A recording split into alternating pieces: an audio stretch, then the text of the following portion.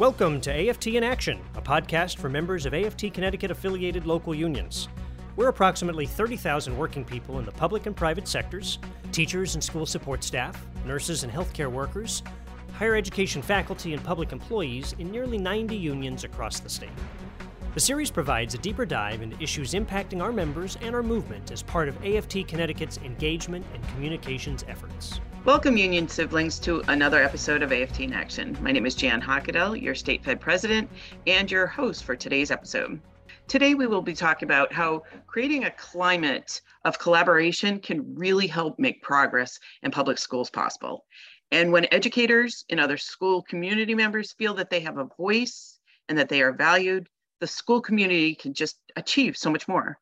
And a great example of this type of relationship is the Meriden Teachers Union, or MFT, which over time has built a trusting, collaborative relationship with their district administrators and the superintendent. And to help with the discussion today and explain how those relationships evolved, we have Lauren Mancini, who has been an educator for 33 years, 24 of them with the Meriden Public School System, and she's currently a social studies teacher and department chair at Maloney High School. She also served on the district committees for educator evaluation and development planning and was part of the COVID reopening committee. Lauren first served as a MFT building rep, became their vice president, and then was elected to serve as president in 2019. At the state level, she served 4 years on the State Department of Education's Teacher of the Year Selection Committee and is currently serving as an AFT Connecticut Executive Committee Vice President. Welcome, Lauren. Thank you, Jan. It's lovely to be here today. I also am thrilled to be part of this. I think it's an amazing thing to share a partnership that has been ongoing and has really helped this district move forward. So Lauren, in the past, the Meriden teachers in the administration had a typical adversarial relationship, but then former President Tom Bren and your former superintendent worked hard to improve that relationship. But it was former President Aaron Benham and the current superintendent, Mark Benigni, that really developed and strengthened the relationship. But I know that you and Dr. Benigni, have really continued that collaborative working relationship, especially through the pandemic. So how did you and your fellow educators, get through those most difficult 2 years in public education? It's together. It's togetherness. It's working together. It's picking common goals, common ideas, and the commonality of schools and school children and trying to move everything forward.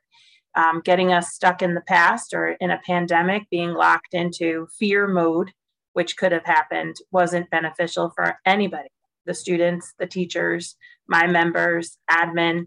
So working together to move everybody forward was definitely a priority and a goal. And to join our conversation, we have Dr. Mark Benigni, a former tutor, a special ed teacher at Platt High School in Meriden, who then became an assistant principal in the Berlin Public Schools and was a former principal in the Cromwell Public Schools.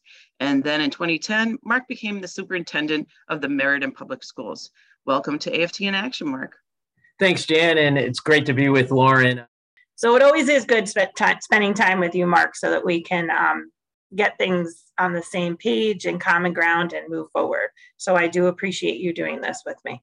So Mark, in addition to your other accomplishments, you have also been an adjunct professor at Middlesex Community College.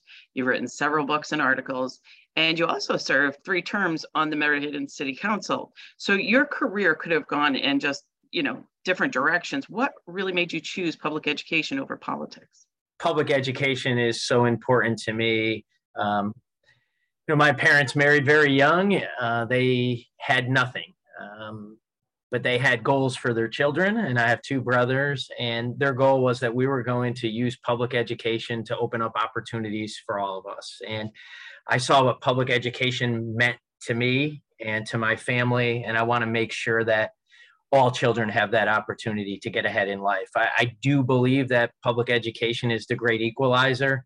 I believe it needs all of our attention, our investment, and that's how we'll create a better world for everyone. So for me, I've always had this passion for education, and I think, and I probably always felt most comfortable around students. Like, I feel like that's where I feel good about myself, and I feel like I can make a difference in their lives. I enjoy working with people. Some of the lessons I learned in politics are definitely helpful here in this role. but no different than whether I was serving as a city councilor or the mayor of the city. In my role as superintendent, it's about working together. It's about common goals. And it's about having fun together. Like Lauren and I spend a lot of time together, and some of the work is difficult and challenging, but we laugh, we enjoy each other's company, and we're in this together. Look, we all want the same thing. We want what's best for our students, staff, and families. So let's sit down and see how we can get there. So Mark, when you first became superintendent in 2010, there was a national anti-union campaign that was being driven by the Tea Party. We all remember what happened in Wisconsin with Governor Walker. So what made you want to go in just a completely different direction that would foster that collaborative relationship with our local union? I was a union member. I was a teacher. I also was an administrator, and I worked for superintendents, and everyone had a differing opinion. But what I saw is we could spend our time fighting and arguing about every issue, and it would take us away from the true work that we all valued and wanted. I don't think anyone goes into education, whether you're a tutor or a teacher, an administrator or superintendent, without a passion for learning and a passion for student success. And I just watched too many people get caught in the anger, the difficult conversations, and you'd spend all of your time fighting with one another rather than spending your time collaborating and really doing innovative, creative things for teachers and students. And I remember when I first got this job here in Meriden, I called Erin Benham, and she was out in California. I think she was at an AFT retreat out there, probably with you, Jan. And I called her and I said, look, they appointed me superintendent. I'm so excited. You're one of my first calls. We need to meet. She's, well, unless you're coming out to California, you'll have to wait a few days. And I just remember telling Erin, look, we're going to do it differently. And I had known Erin, and I actually had done my administrative internship when Erin was a teacher. So I kind of was like her quasi administrator, and she was so helpful in that learning experience with me. And helpful doesn't mean that you don't push back against one another and share different viewpoints. Helpful means you're going to treat each other with respect. You're going to share openly. And I could say with Erin or Lauren, there's no secrets. We're going to share openly. And I feel like I had two great teammates who helped lead the work. And some of the things I'm most proud about in the Meriden Public Schools are because I got to work with great people like Erin and Lauren. That's fantastic. So Lauren, let me ask you, the Meriden Federation of Teachers has been held as an example of labor management collaborations, and you've received a number of AFT innovation grants. Can you share some of your proudest union administrative collaborative accomplishments that you've had over the last couple of years? One thing resonates with me is when Randy Weingarten said solution-driven unionism. I don't think I ever come down here or to the table without at least an idea of what could be a solution. Doesn't mean I'll win. It doesn't mean it's something I'll get, but I do have something. So in that collaborative idea, we're always looking for ways to move the district forward and do things. So the innovation grant was a perfect opportunity for the Meriden Public Schools and the MFT to work together to try to move forward with more education, more sound education, working better with community partners. It's been a big push lately with the community-based schools, and Meriden being such a community-driven atmosphere, that's always a forefront item in our heads. So the innovation grant and winning that allowed Meriden to say, hey, community schools could be here. We can achieve what we need to achieve with our kids. We can pay our teachers something to be able to do that and work all pieces of it to come to the table to be able to do something and move it forward. So Mark, on the same vein, what do you think is your proudest moment working with us? Well, I definitely think winning that first AFT innovation grant and meeting Randy Weingarten and having conversations about how we were doing work here, and even listening to her share, I say to all of our teachers, if you want to be treated as professionals, we need to act like professionals. It just was encouraging. It was inspiring. And I felt like I was working with people who really wanted to look for successful solutions. So with Erin and Lauren, it's not all the reasons why we can't do something. It's how can we work together to do it? And if it's good for students and staff, we're going to find a solution and we're going to get it done. So the innovation grant and actually launching some of the nation's first public neighborhood expanded learning time schools was huge. Being creative with how we were going to stipend teachers, how we're going to have teachers on split schedules. So some would work 7:30 to 2:30, others would work 9 to 4. Like, we just got so creative, and all the things that people were saying out there about unions, we debunked with one grant and one program. Like, no, teachers are innovative. No, unions can partner with administration to get great things done for students. That's fantastic. I can just hear your enthusiasm. It's amazing. So Mark, we all heard about the student learning loss, during the pandemic. Can you just talk a little bit about how the collaborative relationship with Lauren and the teachers union, what effect did that have driving the student learning, post-pandemic? So I think our relationship was critical to our success. I mean, and Lauren will probably still tell everyone, I called her on like a late Saturday night and said, hey, we're meeting tomorrow morning, Sunday morning, bright and early. Come, someone will bring donuts and coffee, but we have a lot of work to do. And so we all showed up here at Central Office, and we kind of crafted our plan. And I think some of the key elements that we had is that we were going to support our staff and students. We recognized that for some, coming into our schools wasn't going to be an option. And we had no idea how long we were going to be closed for. The only dates where we weren't open for in-person learning was when the governor mandated that we were closed. Otherwise, we let families choose. And we also gave staff choice too. So we accommodated our staff who might have been putting themselves in a risky situation coming back. So I think we worked with the staff that had specific needs. We worked with the families that had specific needs, but we offered in-person learning throughout the pandemic, and we let families make the choice that was best for them. We also made sure that we beefed up what our distance learning program, our remote learning program would look like. We recognized that even though we had been a one-to-one district for over a decade, there was no way that we could expect a first grader to be on a Chromebook a full school day. So it was like, let's look at what the day should look like. Let's be reasonable about number of hours of engagement. Let's create schedules around that. And I thought we did a nice job with that. I think we had some advantages in Meriden that we were a one-to-one district. So students and families were used to navigating Chromebooks. We already had a single sign-on solution. We already had Wi-Fi hotspots for those who needed access. And most importantly, we already had digital content that our students and staff knew how to use. And vendors were great. They offered everything under the sun for free, come try and use it. But you really couldn't bring in too many new products because there's a learning curve for our students, families, and for our staff. So we stayed with the products and vendors that we knew that our teachers and students were familiar with. And I think that was helpful. It's a fallacy that we lost 2 years of learning. That was not the case in the Meriden public schools. And also we learned some things through this pandemic that will never change. Like, why weren't we offering parents virtual teacher-parent conferences? Teachers enjoy them, parents enjoy them, and our attendance rates have never been better. I mean, we didn't think of that, the fact that our parents sometimes needed to get a ride to our schools, that they needed to miss work to come for a 15-minute meeting, and that when they miss work, they might not even be getting paid when they're coming to the meeting. And our teachers have done a great job of just doing those meetings virtually from their own cell phone, from a district Chromebook. And some of these creative strategies, if we didn't have the trust, I'm afraid wouldn't have happened.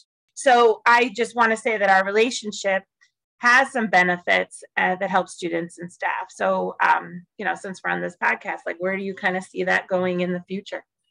I mean, I think the possibilities are so vast out there. I definitely think we're already thinking strategically about redefining what a high school should be. Is it all seat time? Should we be on that traditional 7:30 to 2 p.m. day? Should we be awarding, we have our personalized learning experiences, PLEs, where students can earn credit. Should we be looking for creative ways to get students internships, externships with businesses?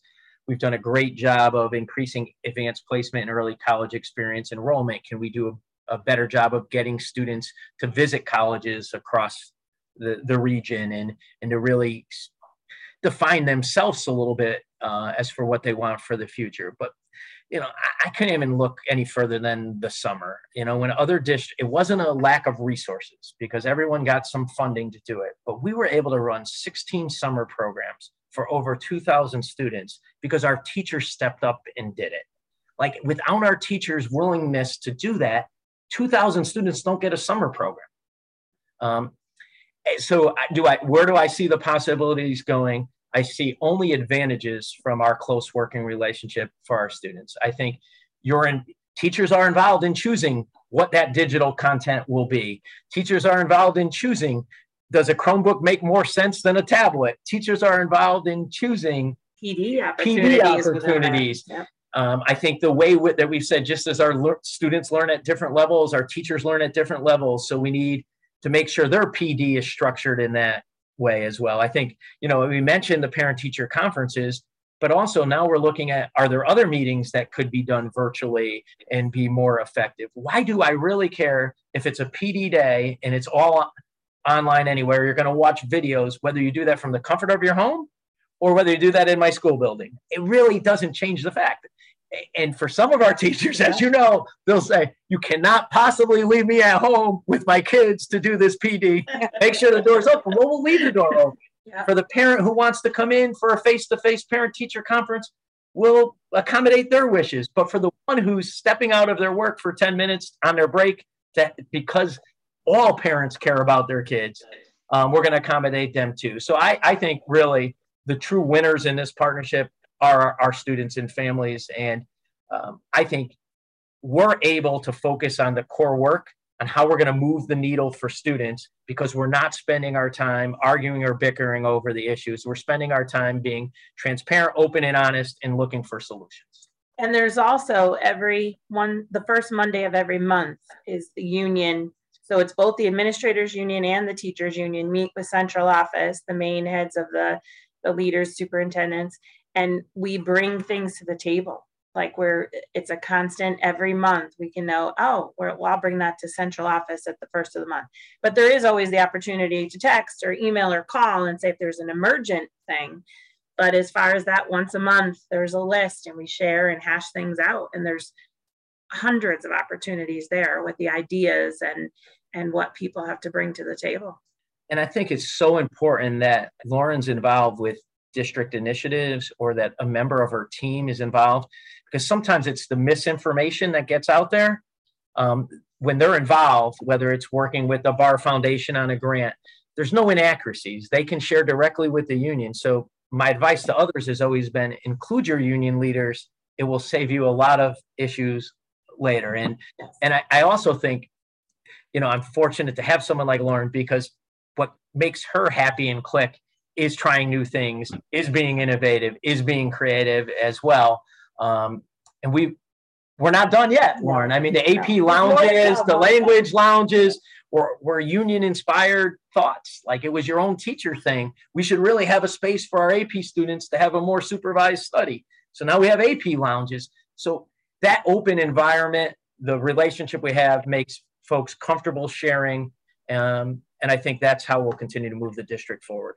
Thank you, Mark, for joining as a guest and answering our questions and really explaining for our listeners the benefits that can be achieved by working together and with their union leadership and as a community in the schools as a whole.